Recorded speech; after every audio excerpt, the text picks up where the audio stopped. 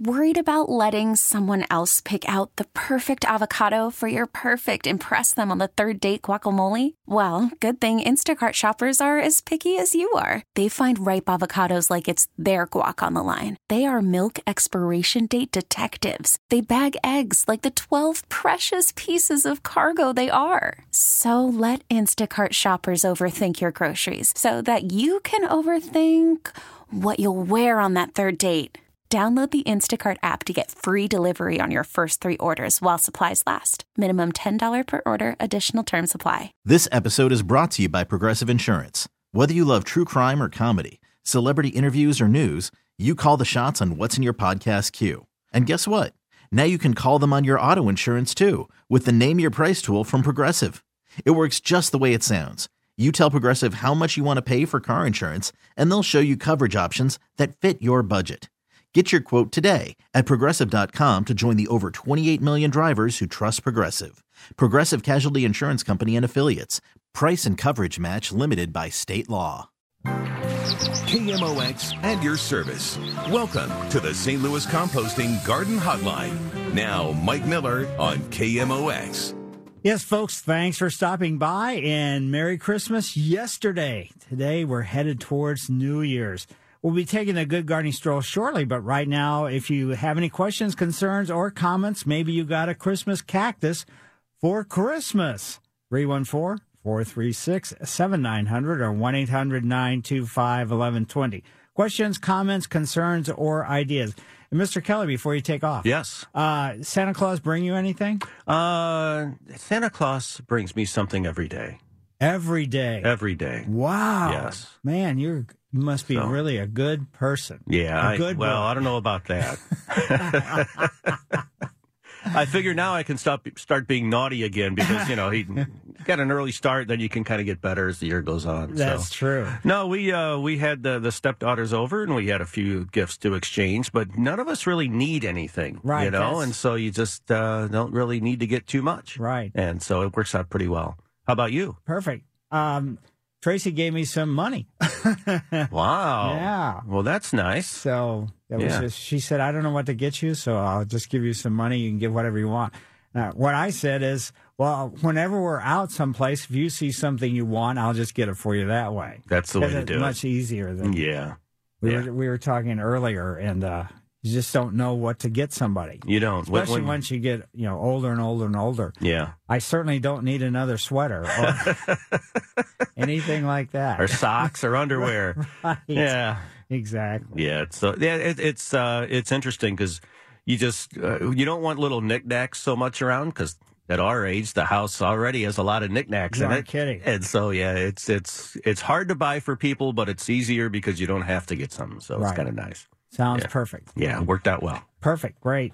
Yes, folks, it is Saturday morning, the day after Christmas, and we get together all Saturdays, and we have a roundtable discussion about what's going on in your backyard. What are those squirrels doing? How can they be eating so many acorns? It's been unbelievable. When you walk underneath oak trees, wow. You can hear them up there chewing, and then if you stay in there long enough, you can start to feel the debris come down and kind of hit you in the head and get in your hair and everything else. Or maybe you have a specialty garden space, or maybe you'd like to have one.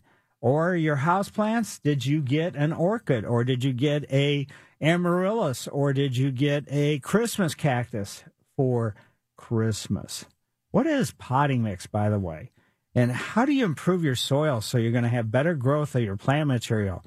And when you're bored, should you be out there pruning or shearing things? Or what are those bags hanging off those evergreens? They kind of scare me. Anyway, using the information I'll share with you helps you maybe solidify your options with the final judgment of the action you're going to take is going to be on your shoulders. And this is your show, and I certainly appreciate you inviting me into your home, car, or wherever you happen to be listening. Another important player is Mr. O'Sullivan. He's producing today. And so if you have any questions, just call in. He'll answer the phone, and then he maybe wants to know where you're calling from, so we can kind of keep track of that a little bit. But I'm Mike Miller, and I've been hosting the Garden Hotline since 1994. That was the last century. Oh, my goodness. And I can come to your home and do landscape consultations if you'd like for me to. I call them walk and talks. You can go to my website, MikeMillerDesigns.com. On the homepage, there's my email address and phone number. Rest of my website I've kind of got bored with or whatever, so don't look at any of the other pages. So let's get moving. The Good Gardening Stroll is brought to you by St. Louis Composting, 636-861-3344. Originally, I was going to go by the Botanical Garden and check out the Garden Glow, because they used to run it, because when I take my Good Gardening Stroll, it's always still dark because the way the world is. But I drove by, and there was hardly any light. There was a few trees that were highlighted, but nothing out of the ordinary. And they used to leave them on all night long, so unfortunately. But you still got time to go to the garden and see the Garden Glow. All you have to do is make a reservation, and they'll let you in. You can stroll around as much as you want to. So anyway, I decided to head up Shaw a little bit eastward and went to the St. Mary of Scotland Community Garden. It's embraced by a wrought iron black fence. It's completely cleaned out. Usually these community garden type things have stuff left over, or people plants, let's say fall, coal season, whatever's, kales or lettuce or things like that. But apparently not here. They've got everything all cleaned out. It really looks nice. This garden was established in 2008, and now they've named it Dragon's Grove. And that's because St. Mary of Scotland is actually a school, and it's the dragons. So that's new. I hadn't seen that before, and I take my Good Gardening Stroll there every X amount of months, and we drive by there on the way here, there, or whatever. And it's supported by several different corporations. And the school is part of, that's St. Mary's of Scotland School, part of the Urban Education Alliance of Schools. And this is located at the corner of Shaw and Lawrence, and it's just east of the Missouri Botanical Garden. And there's 11 raised beds. Like I said, they're all cleaned out. There's 2 different pavilions. One looks like the Earth, so you're sitting underneath a globe, and it's cut in half, so it's really kind of cool. And then another one that I think they grow vines on, I'm pretty sure. There's a shed that has a rain barrel that's been painted very nicely. There's 2 different benches that are 2 different kinds of benches that are in permanent location, and then some chairs if you want to sit someplace other than where the benches are. It's really a tranquil spot on this cold morning, and it was pretty cold, I'll tell you what. And the sun was rising, and I got out, or when I was walking around and taking a look at everything, Forest Relief had planted some new trees on the outside of the fence, and there are several trees that are mature on the inside. I'm sure those were probably planted at the same time the garden was established in 2008. And those trees during the summertime provide a nice shaded oasis. Fallen leaves from the neighborhood had been blowing around, but wasn't a whole abundance, and the lawn had been recently cut, so everything really looked nice. So I started to get a little bit cool, and I thought, well, maybe it's time to go. So Mike Miller, KMOX Garden Hotline. If you have any questions, concerns, or comments, 314-436-7900 or 1-800-925-1120. Back after these messages. Hi, it's Amy Mark Scores, and the holiday season is here. From my family to yours, I wish you all the very best. Happy holidays from KMOX.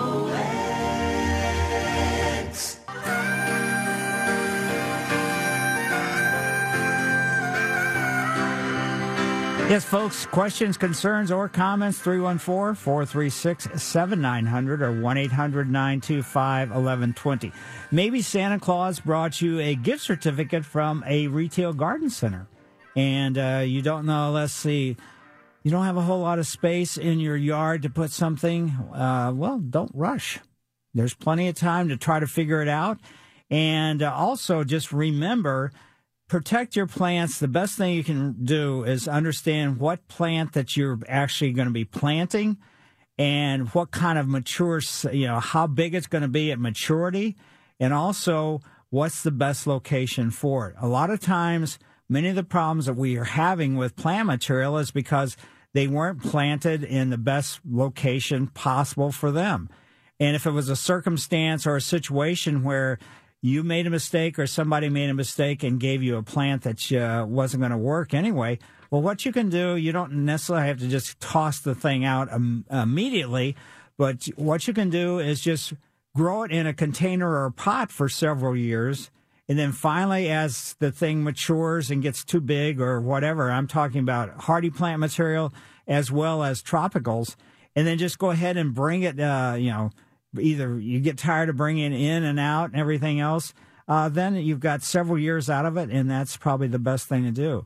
So, again, planting, regardless of what type it is, whether it's a perennial, whether it's a ground cover, whether it's a tree, shrub, or anything else, in a location that's the best spot possible for that plant is going to make it so there's going to be less problems from virtually diseases, insects, and all the other things. Yes, they may still have those things happen, but they're going to be less impactful. That's kind of the difference about it. And also, plant material-wise, as cold as it's been, hopefully the plants that really need the mulch, you've already gotten the mulch on them. But you can still mulch, because the ground is cold. You're always better to wait until the ground does get cold to put any kind of new mulch down. And the depth of mulch is really crucial, too, because that can cause problems. You think you're doing something just good for the plant material? Well, not necessarily. If it's too deep, it can cause problems. And if you pile it up, next to the trunk of a tree, or you bury some of the lower parts of shrubberies, as far as the stems and everything, that can make problems due to moisture, right there. And right next to the bark. So those are, things that you need to be concerned with and worry about as well. So it's orchestrating from the very beginning is going to be the best thing that you can possibly do. And make sure that when you do put a mulch down, that it's good quality mulch. And not just something, let's say there's been some tree trimmers in your neighborhood lately, and they've taken a tree down and they've run the branches through the chipper, and they ask you, would you like these? And you say, no, don't take those, because they need to be really, let's say, cooked or composted before you start putting them around plant material, because raw plant material like that recently through a chipper, and I'm not just talking about right then, even within a week or so, it does, it can absorb moisture up out of the ground. It can bind up nutrients. So again, you're creating more problems than you are good. So just be very conscious of that. If you happen to grow edibles and things like strawberries, hopefully you've already mulched your strawberries. And the strawberries, you just want to kind of cover them so you don't see them a whole lot. You don't see a whole lot of them. That's the best thing. And your blackberries and raspberries and things like that, same sort of thing. No, you're not going to bury the whole thing. Heavens no, you can't. That would be totally crazy. But with those, as the canes get bigger and older, they're going to stop producing fruits, or they won't produce as much. So as these colonize and sort of migrate away from the location where they were originally planted, the older, bigger canes, just cut those out and allow the newer ones, the younger ones, to have, let's say, all the nutrients and everything that can be absorbed up by the root system. So that's something that you really be concerned with. Also, take a look out if you planted any tulips, daffodils, crocus, or any kind of spring flowering bulbs, and see if some of the foliage is coming up. I'm seeing it in a couple different locations, in ground and also in a pot, in some of the pots. So don't panic or anything else about that. That's not the flower bulb that's, or the actual flower stem that's coming up. That's strictly foliage, so you don't have to be concerned with it. It may, due to the cold and everything else, the tip may have a little bit of burned brown spot on it, but in essence, it doesn't really hurt them at all. And if you do have any kind of summer bulbs that you dug up and you have them stored, I'm going to check mine out. I have some cannas that I just leave in the garage. And every year I do a little bit differently. The majority of them I put in like big plastic containers with potting mix and just bury them in the plastic container. But then the other ones I just so I can kind of watch and see what happens, see how tough they are. I leave just sit out, in the full open, and some I cover with just, let's say, a tarp or something, and see if there's actually any difference in those two things at all as far as their ability to survive. So other things that you need to be, excuse me, concerned with is plant material is root systems. So if you don't have a good root system, then it's going to be tough. So you really have to, work the soil really well so the plants can grow laterally with the root system. That's really what's crucial. Planting too deep can lead to root suffocation and also development of stem girdling roots as well. So when you plant too deep, and then planting too deep with the rains that we have, if you got a low spot where you planted and it's not a plant that can handle a real wet circumstance, then the suffocation is due to drowning. So just be conscious of that. And irrigation practices have a major impact on the quality of the root system and the environment for all ornamentals in the landscape. And irrigation requires a green turf midsummer is better than what you possibly can you might think. But in midsummer, you don't want to water too much, especially on cool season lawns like bluegrasses and fescues, because then you might force some fungus and things along that line. The height that you set your mower blade is going to be really important.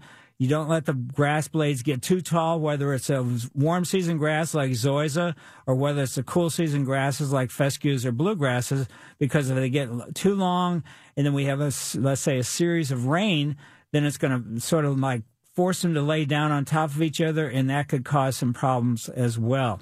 So many of the woody ornamentals in the landscape do not require, a whole lot of fertilizer.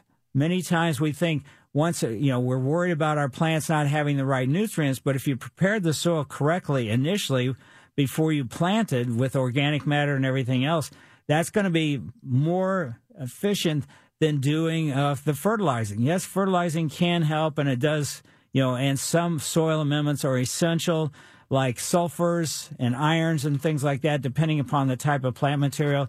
But just realize that fertilizing is not going to make a plant recover. And this is including, your house plants. You got some house plants that, they're not looking so good. So you think, well, maybe if I feed them, then they'll be better and that'll help them recover. But not necessarily. A lot of times when we do fertilize, it's like when, let's say, we're not feeling well. You don't necessarily want to sit down and have a big, huge meal while you're not feeling well. So just keep that in mind as well.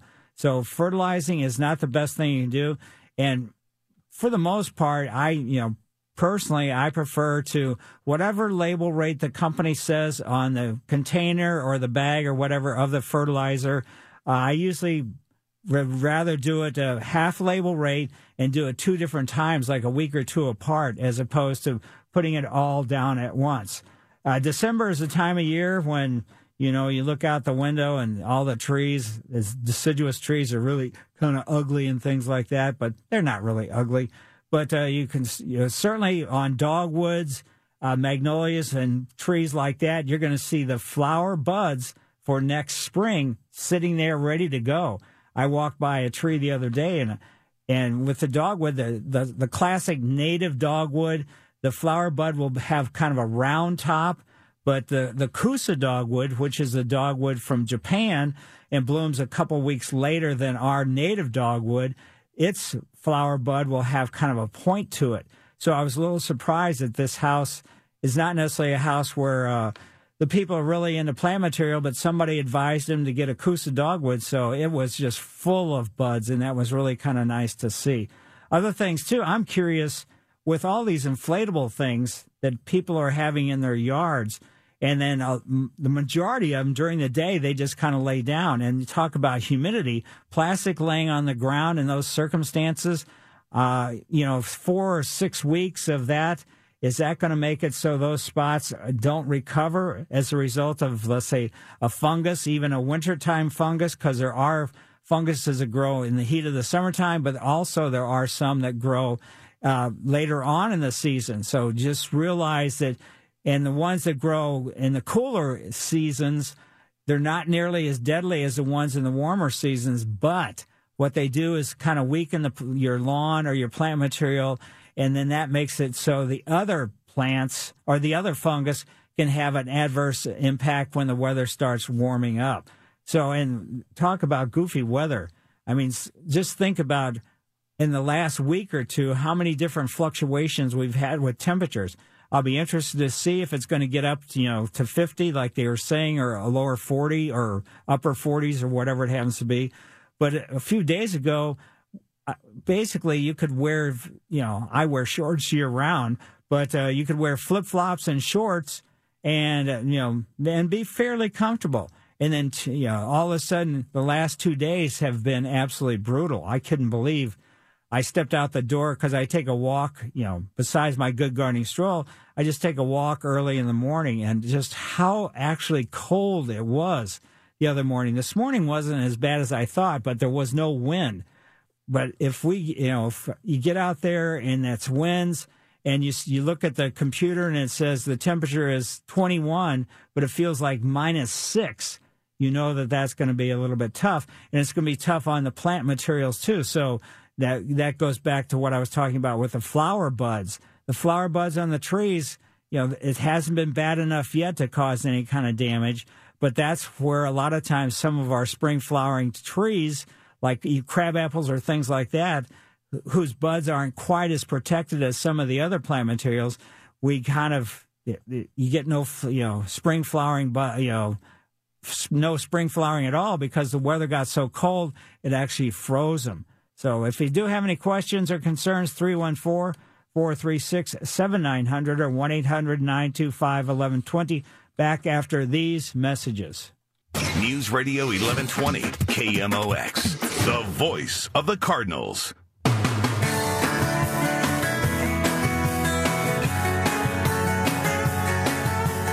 Yes, folks, 314-436-7900 or 1-800-925-1120.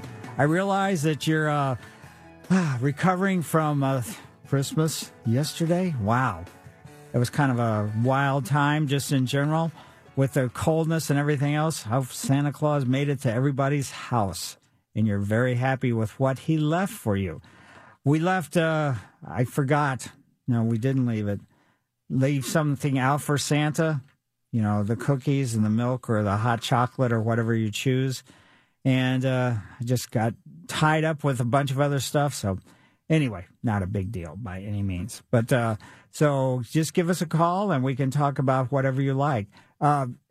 It's a good time of year when it is, it's cold. You don't necessarily want to be out necessarily working in the yard, but you can do some equipment maintenance or equipment maintenance, like sharpening your mower blades. That's really important because a dull mower blade shreds the top of the grass while you're cutting it, and that leads to a circumstance which can make it much more prone to disease problems.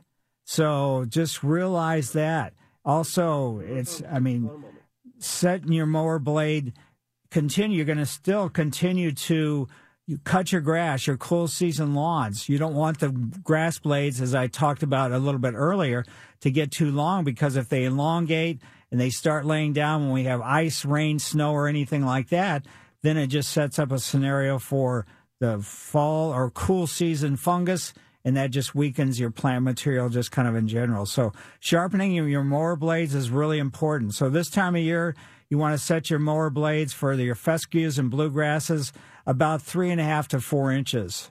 And hopefully you've made your final cut on your zoysia. But it's surprising, with the zoysia, even though it's not green, it seems to elongate a little bit, because I noticed the other day there's a couple spots where it's taller than it is in other parts of my lawn. So probably after the show today, I'm going to be out and doing a little bit of mowing. Let's head over to Belleville, and Tom's going to be our first caller of the day. Tom, how are you today? Oh, I'm good. Great. You're talking about zoysia. I'm a zoysia man. We're tearing down a building in a couple of weeks, and the whole yard is zoysia. In my yard has zoysia. I've lost some and gained some because of my big trees. But can I transplant that zoysia into my yard at this time of the year? It's probably not advisable. You could try it, but it might be a lot of work, physical, mental, and everything else. And the end result might, you might end up with nothing. Because sod farms don't cut, don't cut. They've stopped cutting zoysia for multiple weeks now. They may not be cutting, let's say, fescues and bluegrasses because of just the coldness in general, and it's not going to sell. But if you're going to do it, you're going to have to probably just keep your fingers crossed. But I don't think you're going to have much luck with it. So even if I rented a sod cutter, and use it in both locations where I'm taking it from and where I'm putting it. If, like I said, if you want to give it a shot, you can, and you can call back and say, we did have success with it, but it doesn't transition really well because a sod cutter does, go underneath the ground enough to create adequate root systems for the zoysia to get established, or any other sod, really. But ultimately, when the ground is this cold, it's not going to really encourage any kind of root growth at all. And then when we get a really cold snap, or cold just like this is enough, then because the root system's not established in the zoysia, it's not going to be able to, withstand the cold. So then the crowns are going to get killed. So the crowns are where the blades and the root system meet. Okay. Appreciate that. Can I ask one more question? Sure. Are tulips, should you treat... I just planted a couple weeks ago 230 tulips around and I'm pretty well treating them as an annual. Is that the way to do it? Pretty much with the tulips, yes. I mean, you might get 2 years out of them, but for the most part, the way they've been hybridized over the last few years, and it's the same varieties from long ago, but you can go into older neighborhoods, and I mean, even around vacant or abandoned homes, you can see tulips come up, and they've been coming up for multiple years.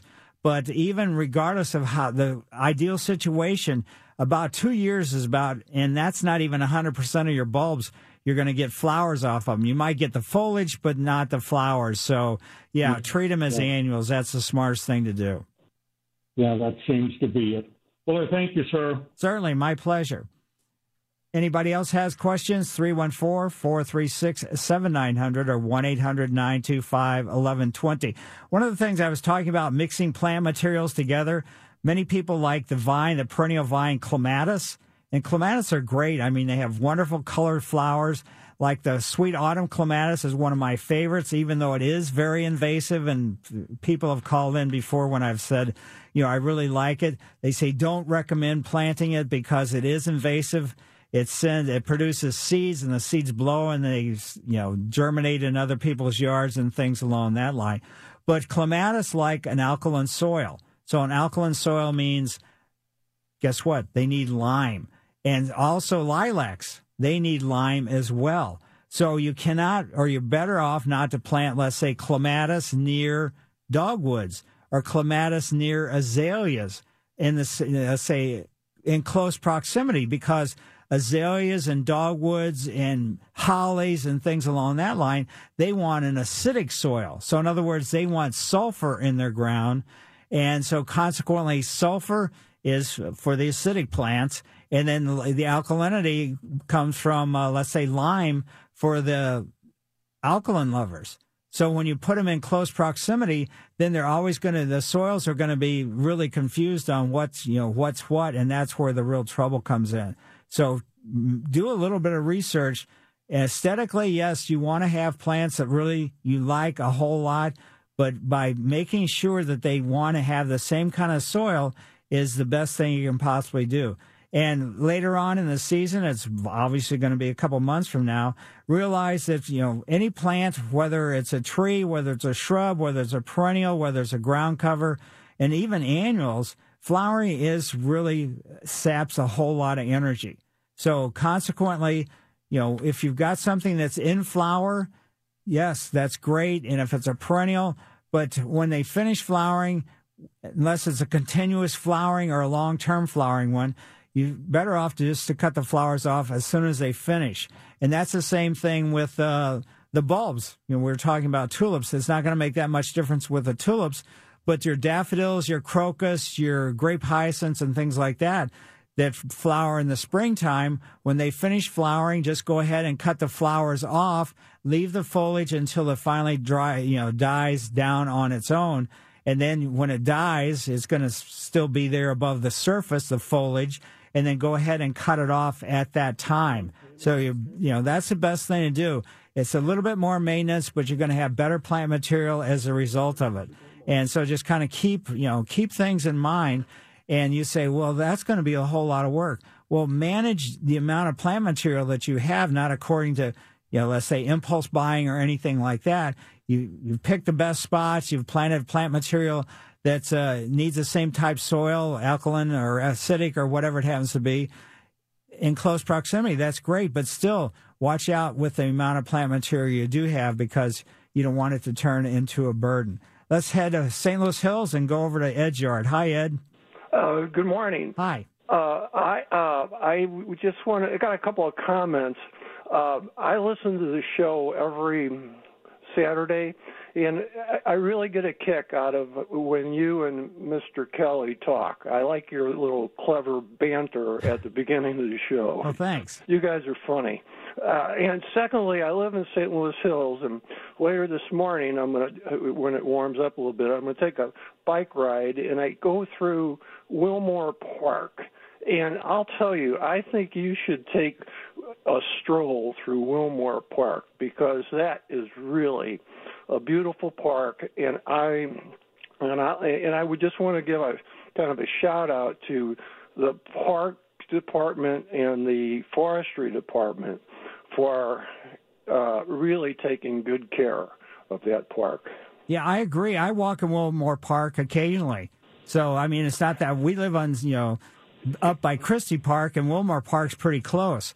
And the fact it runs along River de Pere and it has a couple really great lakes and everything else. It's beautiful and well maintained. And on a note of Christie Park, I was riding by your intersection this week, and I can't figure out which one's your house because, but I'm better off probably not knowing. I'm going to let you go. Well, I don't mind, just so you don't throw eggs or something because.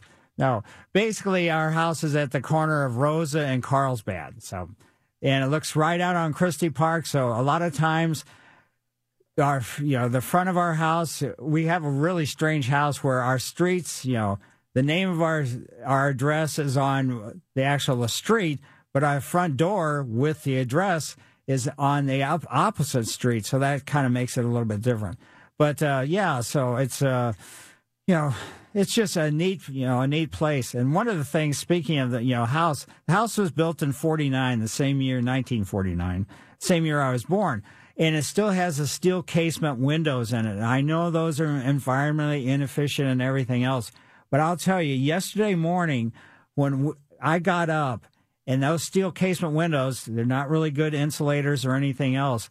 But the north windows, which are not the windows that look out on the park, which, they look like giant, a snowstorm. All these, let's say, fragments of, crystallized, moisture and everything else due to the heat on the inside and the coldness on the outside made it really look spectacular. So I'd be, I don't want to say hesitant, but, to take those out. And also they're so huge that it probably costs a small fortune. But anyway. So if you do have any questions or concerns or comments, 314-436-7900 or 1-800-925-1120. Back after these messages. Welcome back to the St. Louis Composting Garden Hotline.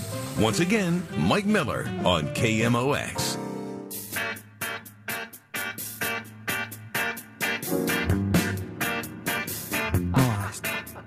I get penalized if I start too soon. No. Anyway, let's 314-436-7900 or 1-800-925-1120. Let's head to Afton and go into Suzanne's yard. Hi, Suzanne. Hi, Mike. Hi. How are you today? Very good. Thanks for having me on. I have an issue with some hard maples in my yard. I noticed last winter one of the mature ones was it had some branches that had died, and it was dropping them and so on. And then I noticed later on in the winter, some smaller ones, something had completely stripped off bark on a lot of the branches. So I'm wondering if that's what's going on with the upper branches and the big one. And would that like be squirrels or mice or something? Is there some way I can deter it? And also, I guess what would be the best time of year to have those trimmed up? Generally, I always recommend if it's dead wood, it can be done anytime with the maples. I like to, prune just in general, routine maintenance pruning in the warmer weather because there's less sap flow. Because the maples, have a higher degree of sap flow during the wintertime than most of the other trees. But the tree services you can call and they will let you know the best thing. But mature trees are going to have dead wood. I mean, there's no getting around it. Every branch cannot live, the same length of time. And as far as, the stripping of the bark, it could be several different things, but, more than likely it's probably the squirrels. Okay. Okay. And any suggestions there?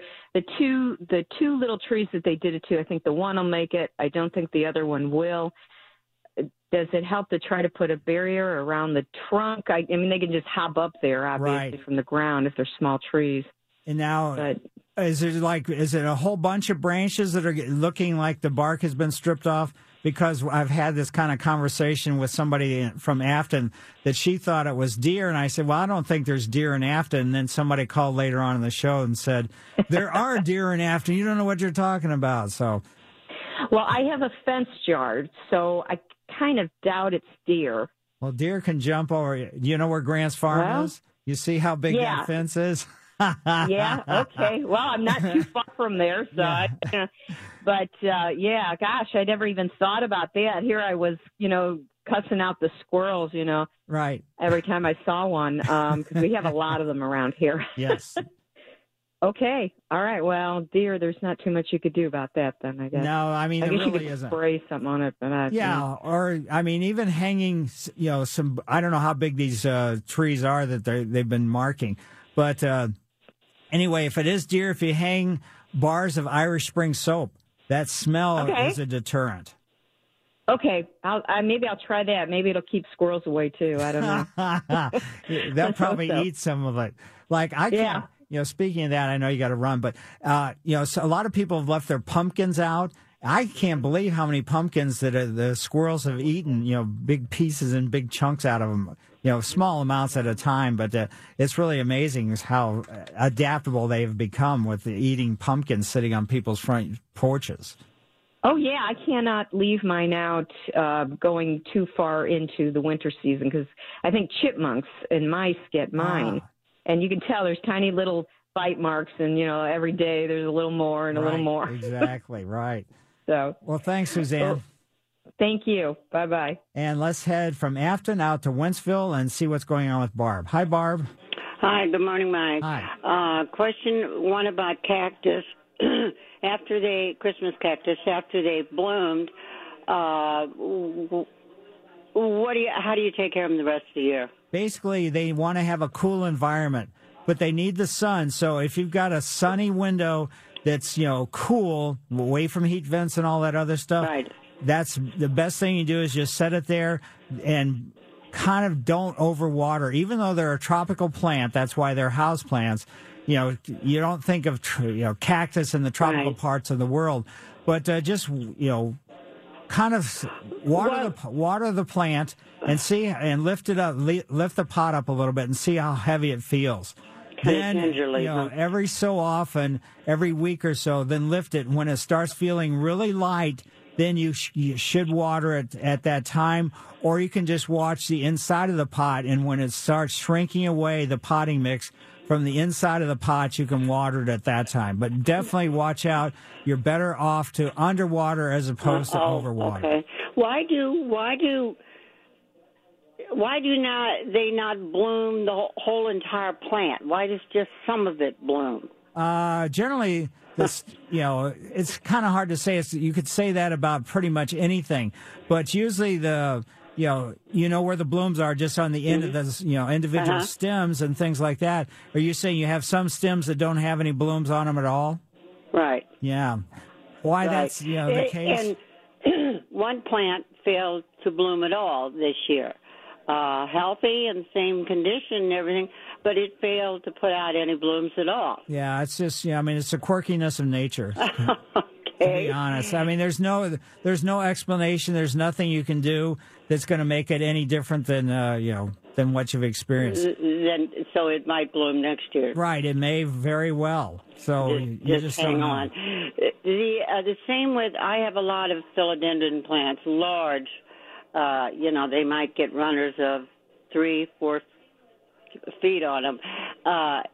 They get yellow leaves. So, and I test with a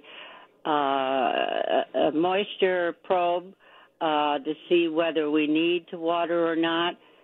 I know it's the old game of too little, too much. Right. So there's just no way of knowing. I have a lot of them that get yellow leaves, and I got to peel them off. Now, are these at the end of the stem, or are they kind of back towards it? No, midway. Yeah, that's just older leaves. So even when I worked at the botanical garden in the climatron, we had philodendrons climbing on this and various things too. And there's leaves get old and they just they just kind of Oh, okay. They just go yellow. I've got go around and peeling 2-3 off of a lot of plants. Right. Okay. So don't panic or anything else. It sounds like you're quite the grower. I have maybe 30 plants in the house. That's I love all of that. But okay. Yeah, and thank you. Ultimately, if you have any questions about your Christmas cactus, when things get back to normal, there is a Cactus Society, and you could attend a couple Cactus Society meetings, and the people that are members of these societies know a huge amount about plant material. And also check the Botanical Garden website, mobot.org. Mike Miller, KMOX Garden Hotline. KMOX and your service. Welcome to the St. Louis Composting Garden Hotline. Now, Mike Miller on KMOX. Yes, folks, the tip of the trowel hour is now. I'll be giving the tip of the trowel shortly, but right now you can call 314-436-7900 or 1-800-925-1120 with your ideas, questions, concerns, or comments. And Mr. Kelly, before you take off. Yes. How about the birds? Busy. Really? Busy. Because it's super cold? It kind of started about a couple weeks ago when the finches kind of replaced the hummingbirds. Because, in the summer we have a lot of hummingbirds and not many finches. Well, now the finches, I've got 3 finch feeders out there. There's a lighthouse. That's the best finch feeder I have. Because the one thing that's cool, it's got a light. And so at night you can see how empty it is without having to check it. But they empty that thing. I went out yesterday morning, I guess it was, and filled up the feeders. And within 2 hours, it was probably 6 inches down. Wow. And this was a thistle seed, right? Thistle seed, yeah. Right. And then I got 2 other feeders. There were at least 20 finches on the 3 feeders yesterday. And then there was a bunch on the ground. So underneath your feeders, you just, whatever debris falls. Yeah. Because I was walking by a house the other day, and they had a feeder in their front yard. Mm-hmm. And what they did is they put a wagon underneath the feeder so they wouldn't get all that That's a good idea. Debris. Yeah. I've never seen that before. I thought it was very clever. No, we just have our main feeders are in kind of an area that is a little elevated from the yard, and so that's where it all falls. And so I just let it go. And then, the other birds come along and look for scraps. Sure. Have a bunch of robins that I haven't raked in the back. And so they're in the leaves, and you can hear them rustling in the leaves. You can't really see them. It's kind of like they're gophers under there. And then you'll see them kind of pop out from the leaves. And there's, we have a bunch of robins. And of course, the cardinals are just gorgeous this time of year. They're so pretty. Absolutely. And the woodpeckers. So very busy. And I stood there yesterday quite a bit. Just go look out the window and just watch them for a while. Always activity. Sounds perfect. It's cool. Great. It's really fun. Well, thanks. And thanks to you for having me on your show. We can discuss plant selection if you'd like. I was talking about plant material and cold weather and everything else. I've seen a couple petunias still blooming. Now, I haven't walked past that particular house that I saw them these last 2 days, but they were looking pretty fine. And the pansies, people that are taking care of them, they really still look good in their cool season. Now, when it gets maybe this cold, they may lay down, but they should perk back up if they were healthy. So those are the kind of things that have really kind of caught me by surprise to see petunias blooming this late.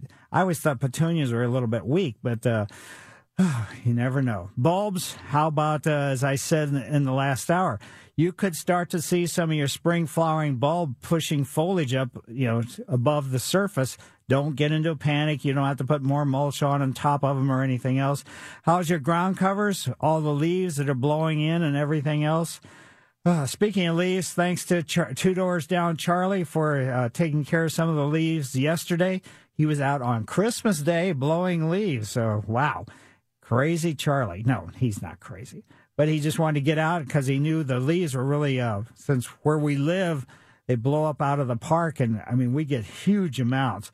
Your perennials, your roses, your trees, your fall blooming perennials, just leave that foliage, stems, and everything else there. So on your asters, your mums, and plants like that, because it helps protect the crown of the plant.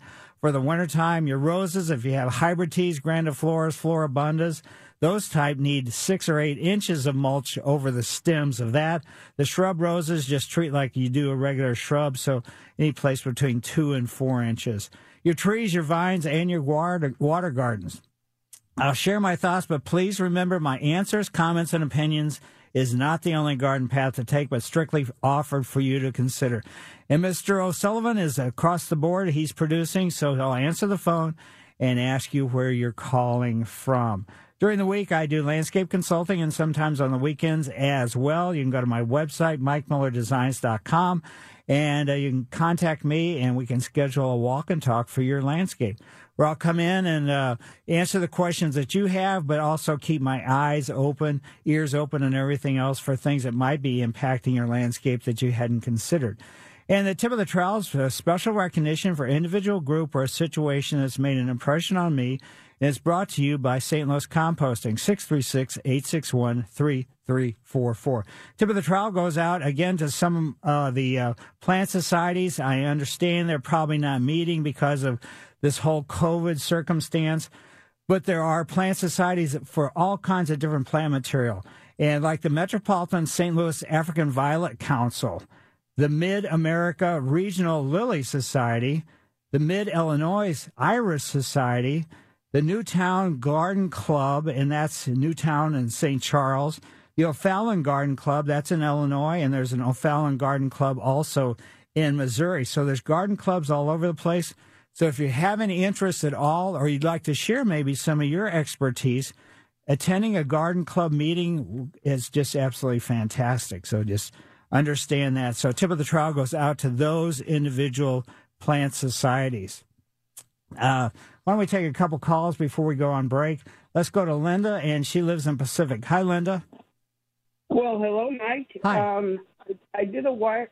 You came out to my property out in Pacific, and we did a walk and talk, and you helped me incredibly. So I just want to thank you for that. And it was several years ago, but I am really all about the walk and talk because it did help me. I wanted to call because of the lady that was calling about her Christmas cactus.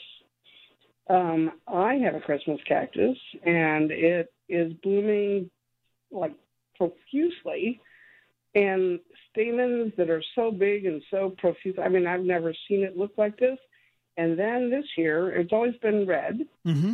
And this year, I have 3 red, beautiful blooms with huge stamens, and I have 2 purple ones.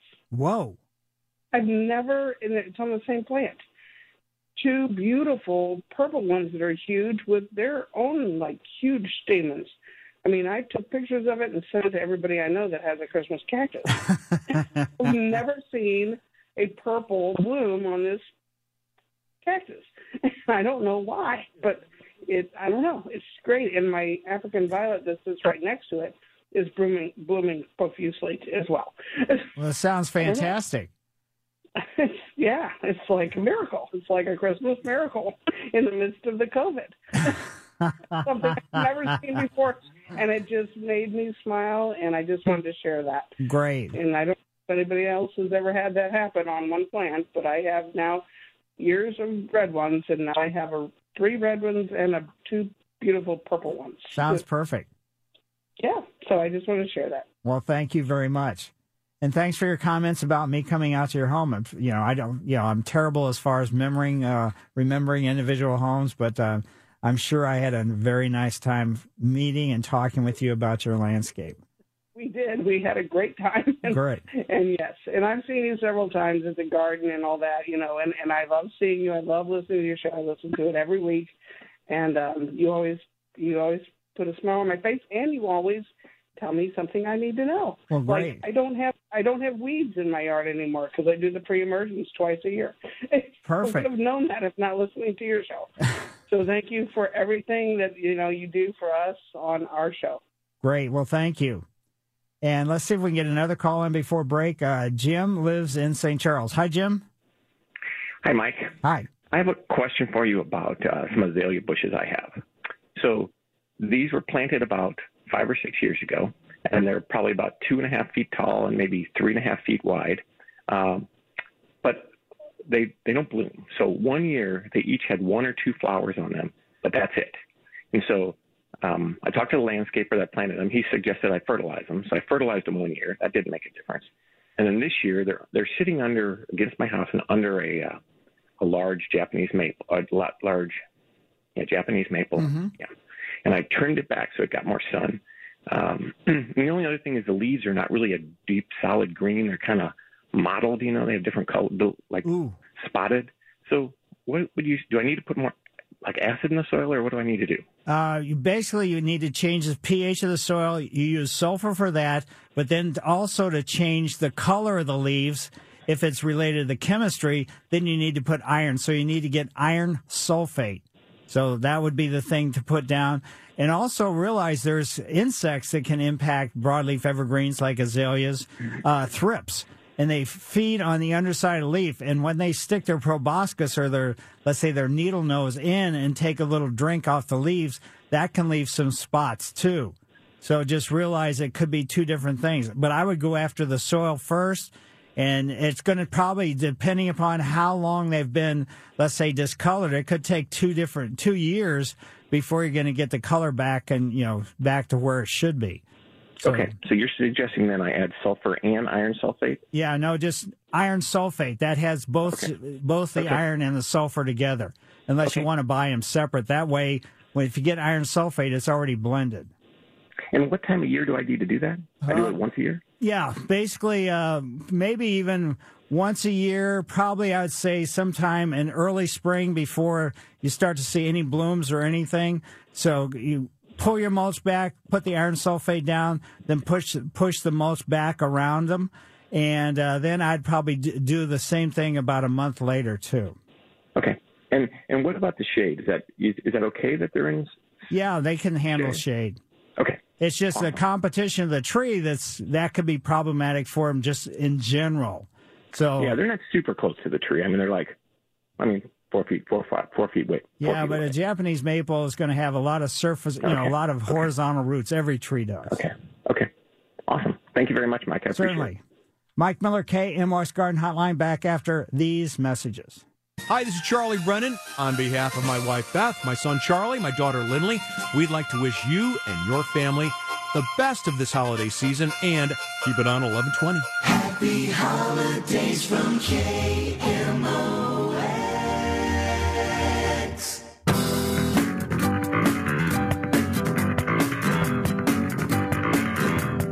Yes, folks, questions, concerns, or comments, 314-436-7900 or 1-800-925-1120. Let's head out to Glendale. That's where Tracy grew up, and see what's going on with Earl. Earl, how are you today? Pretty good, Mike. Thank you for taking my call. Sure. I have 2 hornbeams. They're about 20 feet tall on either side of the front of the house. And every year during the summer, I trim off about, maybe 2 inches just to shape them up and have them look nice. But gradually, they're growing closer to the house. My question is, say, mid-late January, when all the leaves are off, can I cut those back about a foot all the way around and then shape the top a little bit? Is a foot too much to take off of those? It shouldn't be. How wide are they? Are they? Oh, I'd say there might be 6 or 8 feet wide. So they're really the narrow growing ones, kind of grow like a flame. They go vertically up toward the top of the house, right? You might, it may be a little bit dramatic. I wouldn't necessarily do it routinely all the way around. I'd try it a couple different spots and, take a look and see what happens. Okay. The problem when you do that is you could get it back to the point where there's no longer functional buds on those particular branches, and then consequently you end up with just sort of a skeletized look. Right. Well, maybe 6 inches instead of a foot. Do you think that might be better? Yeah, I'd give that a try. Okay, I'll do that then. Okay, thank you. Yep, and those are really kind of spectacular trees. And narrow and everything else is too bad they're planted, they were planted too close to your house, because that, can be problematic. Let's see, where should we go?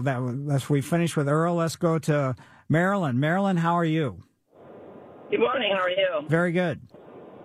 Got 2 questions for you. One is my son and daughter-in-law gave me an amaryllis bulb, and she said they bought it a while back, and they put it in the basement in the dark room.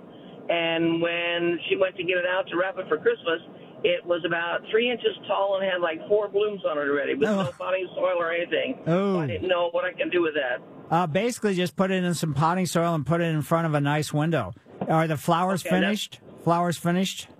No. There's still another. It's a double. It's supposed to be like 3 or 4 or 5 flowers on it. I've never seen it. It's beautiful, but I didn't know if it would still take off if I just put it in potting soil. Yeah, make sure it's potting. Use potting mix, not potting soil. And I don't know how big the bulb is, but make sure there's at least about an inch or so wider. Let's say maybe 2 inches wider than what the bulb is.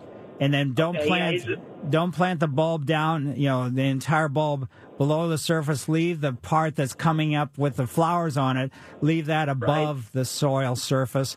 Then when it finishes flowering, then just grow it like a regular house plant, sunny window, water it occasionally, and then it'll start producing leaves, and then you go through that process of what she did last year.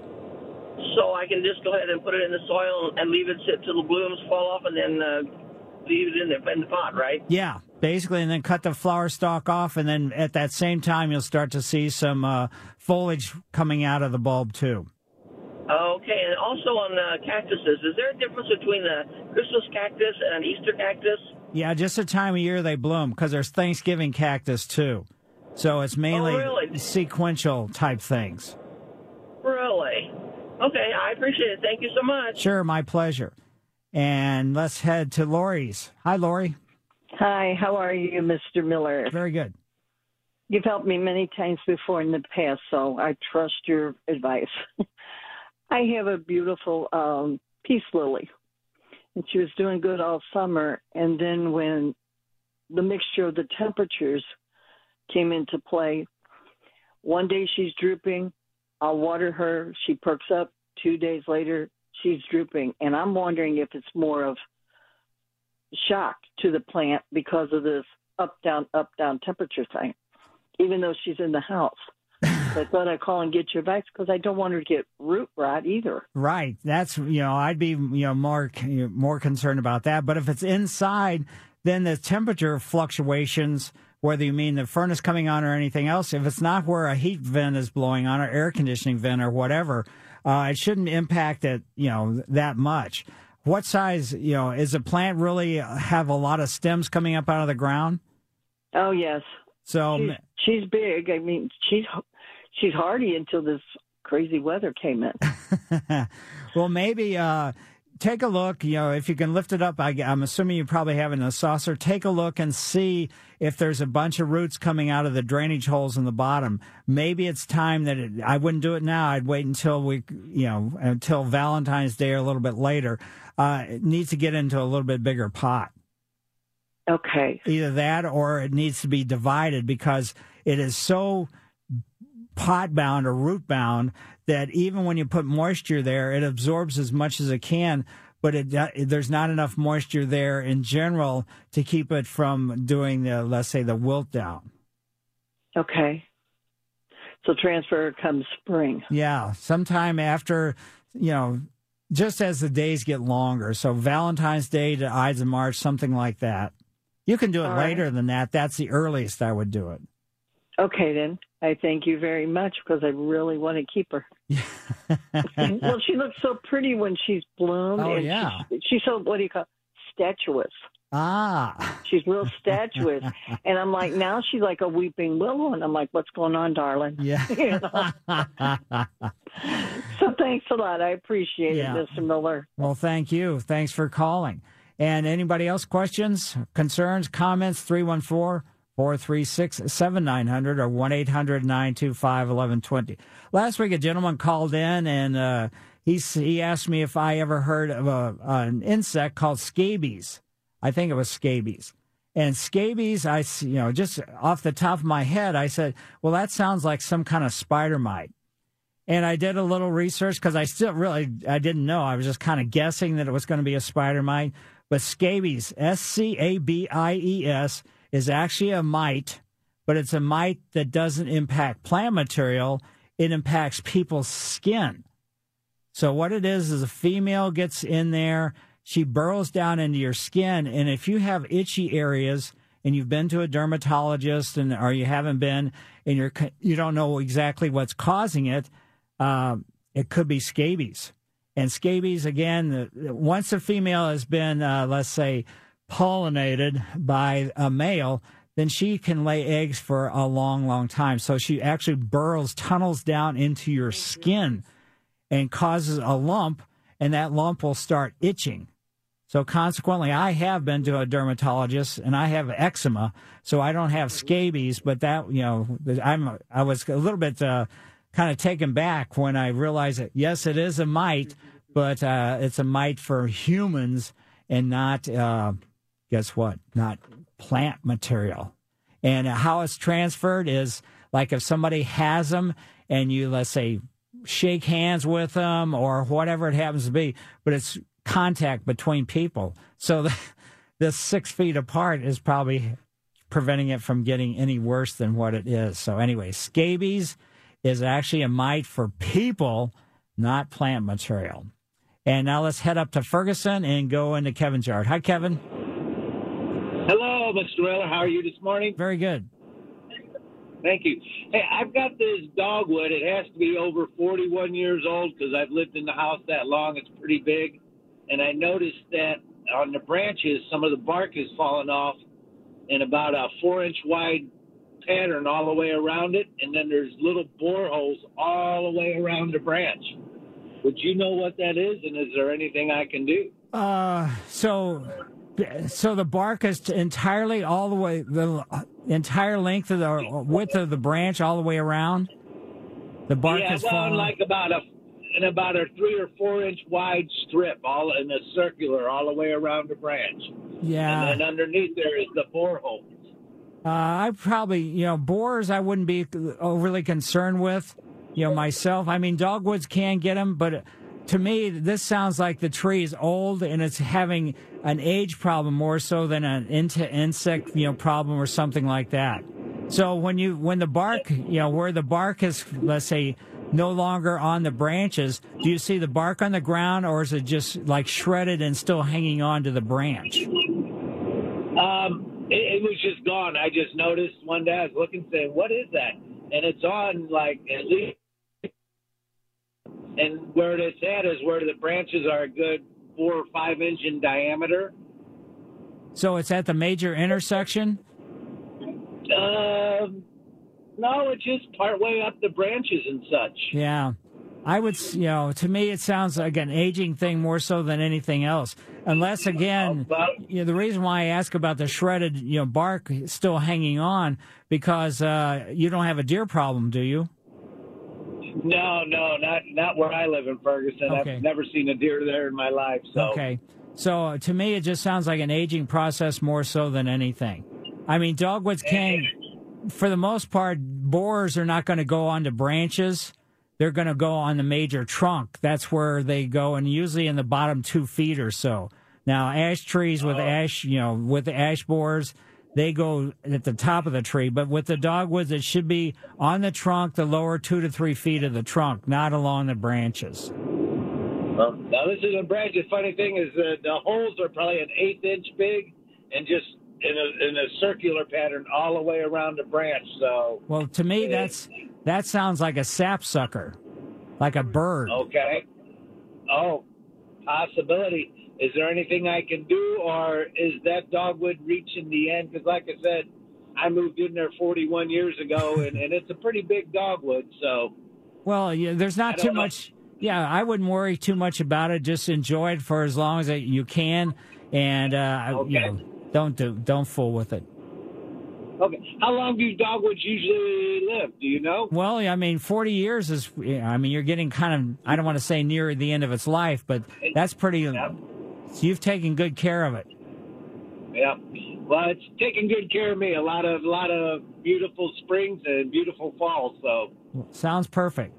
Well, thanks, Kevin. Well, thank you for the help. Yes. Mike Miller, KMOX Garden Hotline, back after these messages.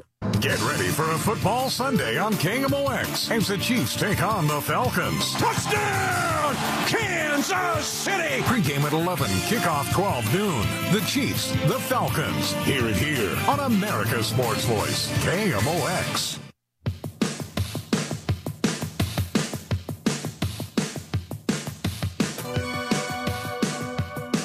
Yes, folks, just remember, if you have any herbicides, fertilizers, anything to do with the outdoors sitting in your garage after these last couple cold days, hopefully they didn't freeze. And your fertilizer, anything granular, you should never leave sit on the floor, because it could cause it to more or less, I don't want to say freeze, but it could cause some humidity and moisture to get in there, and that could be problematic too. So always keep stuff off the floor.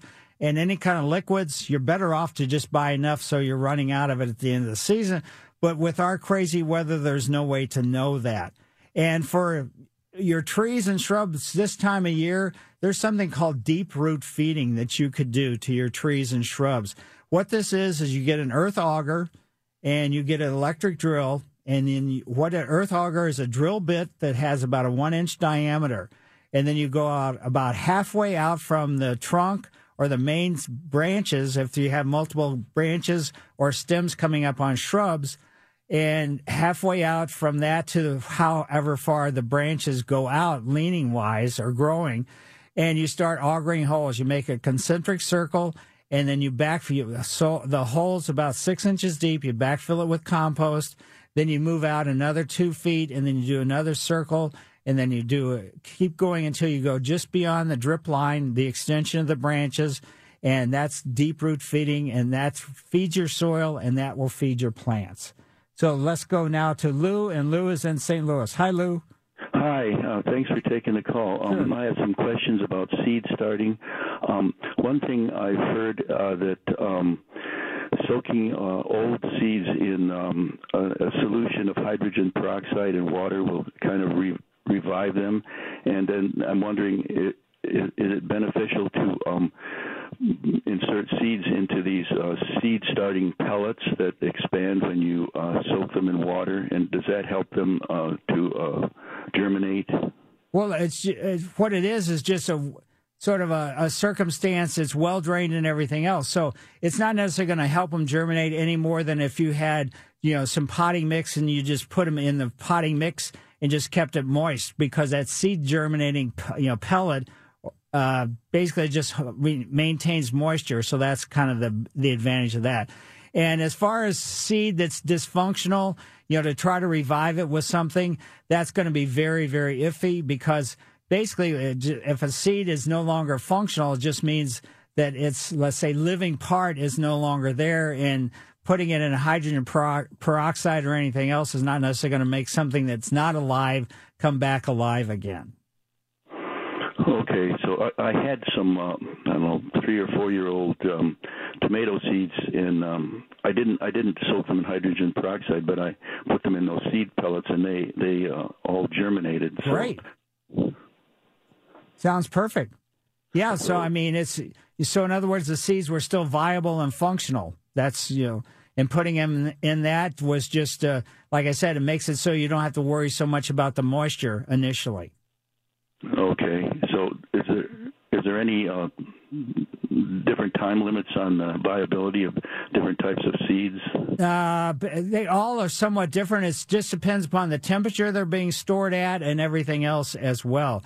But once you get past, basically 2 years, the percentage of germination rate goes down dramatically.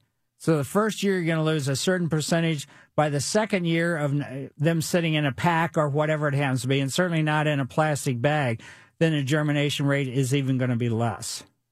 Okay, and then if you have some older seeds and they do germinate, if they're older, are the plants not as vigorous then, or does that matter? No, it shouldn't matter as long as you have them in good growing mediums and you're fertilizing them and taking care of them that way. So as long as they're, it shouldn't make any difference at all as far as health-wise. Now, if they germinate, that's great. But if they germinate and then don't put a secondary, let's say, set of leaves or anything else like that out, in other words, they just don't have the original cotyledons, which is the small leaves, which are, not the normal shape of a leaf, then consequently, they're probably not going to do anything other than germinate, and that's going to be it. Okay. All right. I really appreciate the information. Thank you very much, and happy holidays. Well, same to you. And let's go to Mary's, and she lives in Mascoutah. Hi, Mary. Hi, Mike.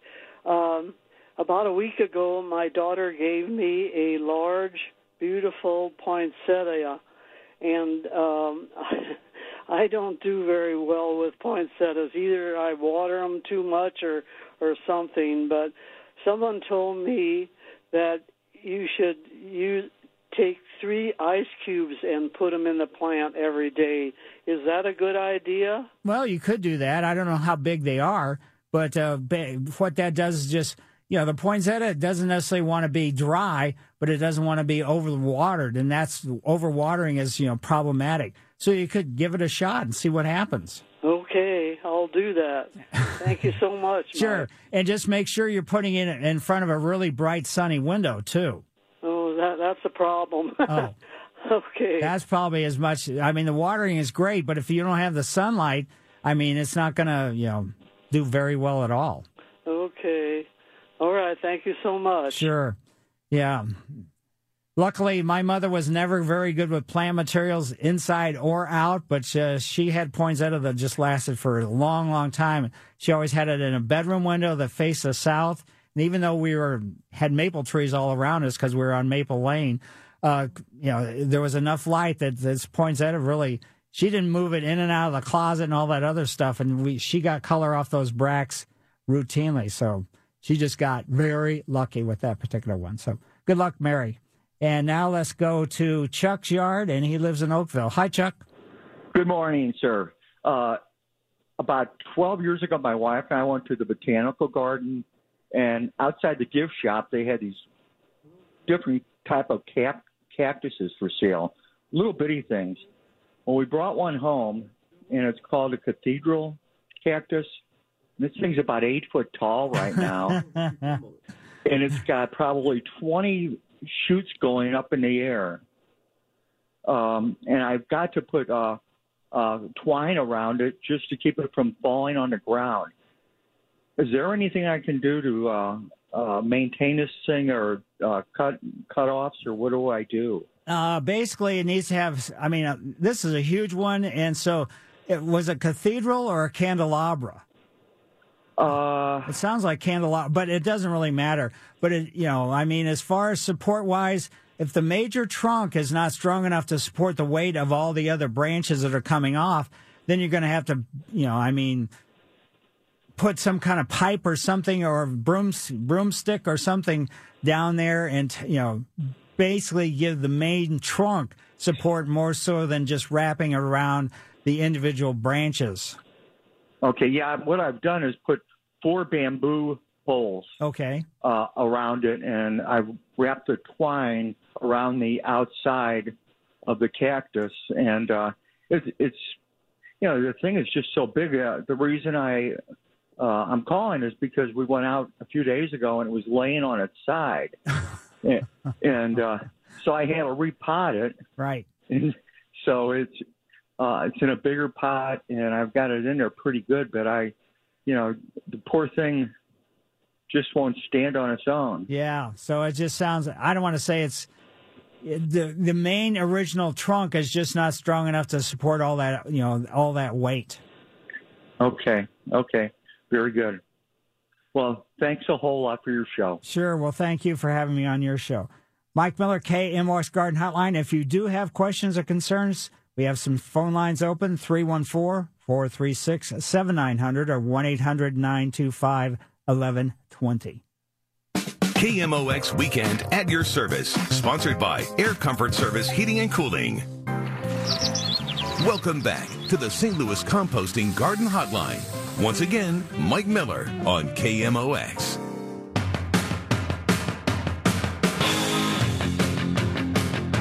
Nothing like holiday music. Rock and roll. Anyway, we do have some phone lines open, 314-436-7900 or 1-800-925-1120. Let's head to Maryville and go into Joe's yard. Hi, Joe.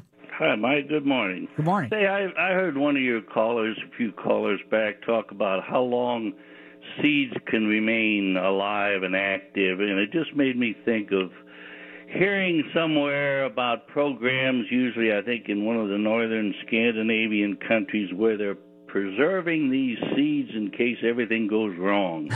And I just wonder if that's on the level, or they put the seeds in some sort of cryonic suspension, or I was just curious if you knew anything about that, keeping these seeds alive for hundreds of years and so on. Yeah, my guess is it wouldn't be totally frozen, but it'd be in a cold environment would be probably the best way to ensure that they're going to stay viable. But yeah, something like that just doesn't make a whole lot of sense to me. And if we're worried about the world, not being functional 100 years from now, I don't want to be such a jerk, but I don't really care what happens 100 years from now. I'm 71 right now, so I'd be 171. Who cares? Right. Yeah, okay, well, thanks. Just thought I'd ask. Yeah, sure. No, it's, I mean, I've heard of them too, and a lot of times, or they'll, archaeologists will be digging along someplace, and they'll find some kind of seeds or something, in a very dry environment or whatever, and they try and the seeds are just not viable, so, maybe that works. Sometimes they find a seed inside this super hard sap that they may find an insect in, and they think they can get it out and revive the plant. But I was just curious of your opinion. Yeah, I don't think so. No, I'm sure there's experts that can do it, but who cares? Anyway, let's now head to Waterloo and go into Mike's yard. Hi, Michael. Hey, I had a question for you about pruning or using a pole saw on the sides of trees. I'm used to pruning fruit trees, apple trees, peach trees. We do it close to the trunk. My sister says, you're supposed to leave about 2 inches off the main trunk for the branch to prevent disease or infestations. She's wrong. She's wrong. Yes, you're doing it right. Basically, you want to leave about 1/4 to 1/2 inch. That exposes the cambium layer, and the cambium layer is actually the healing layer. Leaving a stub is the worst thing you can possibly do, whether it's 2 inches, 4 inches, or 6 inches, and that's because it's an invitation for insects and potentially diseases. So, no, she's wrong. Okay, yeah, I had continued to do it inside of the tree, and she told me that her arborist told her to leave some extension. And, yeah, I cut off dead stubs that are on the sides anyway. Right, so, exactly. Okay. So you're doing it exactly right. So I don't know what our arborist was saying, but I don't want to say he's wrong, but he's wrong. Okay, don't. Well, very good. I appreciate your confirmation, and that'll just give me one more feather to utilize. So I appreciate it. Good day to you. Sure, same to you. Happy New Year. Yeah, but that's for anybody. Any kind of pruning you're doing on any kind of tree at all, do not leave a stub. A lot of times I see, people that are, let's say, limbing up their tree because they want to have more sun hit the ground or whatever it happens to be, and they leave a stub of whatever amount of inches. It's just an invitation for potential problems. And also, even if you prune correctly and you only leave 1/4 to 1/2 inch stub, the pruning sealers of the days of old used to really be functional. And the reason for that was there was lead in them, and lead prevented bacterial problems. But then when we all got a little bit more environmentally conscious, We took the lead out of that, so now it's strictly a cosmetic type thing. So it's like putting makeup on an open wound on the tree. So it doesn't really do anything except make it so it doesn't look quite as obvious that something's been pruned off recently. So there's all kinds of different things. So thanks a lot, Mike, for calling in. And I don't know if we can probably get another call in. Probably not. But anyway, I want to thank everybody for calling in. And wow, what a year this has been. And thanks to everybody again, I'm going to thank everybody that did these holiday decorations. I mean, it has just been unbelievable. And maybe it's because people had more time, or maybe it's just I haven't been as conscious as I have. We always drive around through the neighborhoods and stuff. But in South City, there's a couple neighborhoods, and the ones I really like are the ones where, and I don't know exactly how they do this, but they get a radio station frequency, usually FM, and it plays music, and then the music is coordinated with the way the lights go. And there's a couple houses and a couple situations where, I mean, the songs and the music and everything else is just unbelievable. So I don't know if these people are sound engineers or how they're able to do it, but I'm very, very impressed with that. I'm not going to do it myself, but every year there's a couple places that we go by, and just in general, just through the neighborhoods. Now, personally, I'm not into inflatables. Because, again, as I said during the beginning of the show, when the inflatables during the day, when they sort of dehydrate and lose their air, then they're just laying on top of whatever it happens to be, whether it's in your lawn, whether it's a bed space or anything else. And that's plastic, and that could create an environment where the humidity is high, and it could lead to some kind of fungus, bacteria, virus-type problem. So I'm sure maybe that's not a problem. Maybe I'm just, kind of full of it. But some of these yards we go by, and they must have, number-wise, I can't tell how many different things they have, but they have a huge amount of inflatables and other things. It's very, very entertaining, but I certainly wouldn't want to be involved in that from, let's say, the aspect as I'm talking about, because I'm kind of a plant nut, I guess. So I'm a little bit more concerned about my plants. But then people will say, well, you have certain things, lights hanging on your trees. Is that going to impact your Mugo pine as far as the growing points and things like that? Well, I've been doing it for quite a while, and there hasn't been a problem. Now, maybe these people are saying, with our inflatables, we've been doing it for several years, and it hasn't been a problem. So anyway, thanks to everybody, and have a happy new year coming up. And boy, oh boy, what a year this has been. Mike Miller, KMOX Garden Hotline.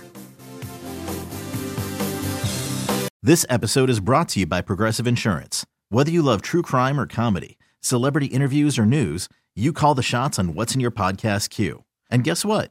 Now you can call them on your auto insurance too, with the Name Your Price tool from Progressive. It works just the way it sounds. You tell Progressive how much you want to pay for car insurance, and they'll show you coverage options that fit your budget. Get your quote today at Progressive.com to join the over 28 million drivers who trust Progressive. Progressive Casualty Insurance Company and Affiliates. Price and coverage match limited by state law. T-Mobile has invested billions to light up America's largest 5G network, from big cities to small towns, including right here in yours. And great coverage is just the beginning. Right now, families and small businesses can save up to 20% versus AT&T and Verizon when they switch. Visit your local T-Mobile store today.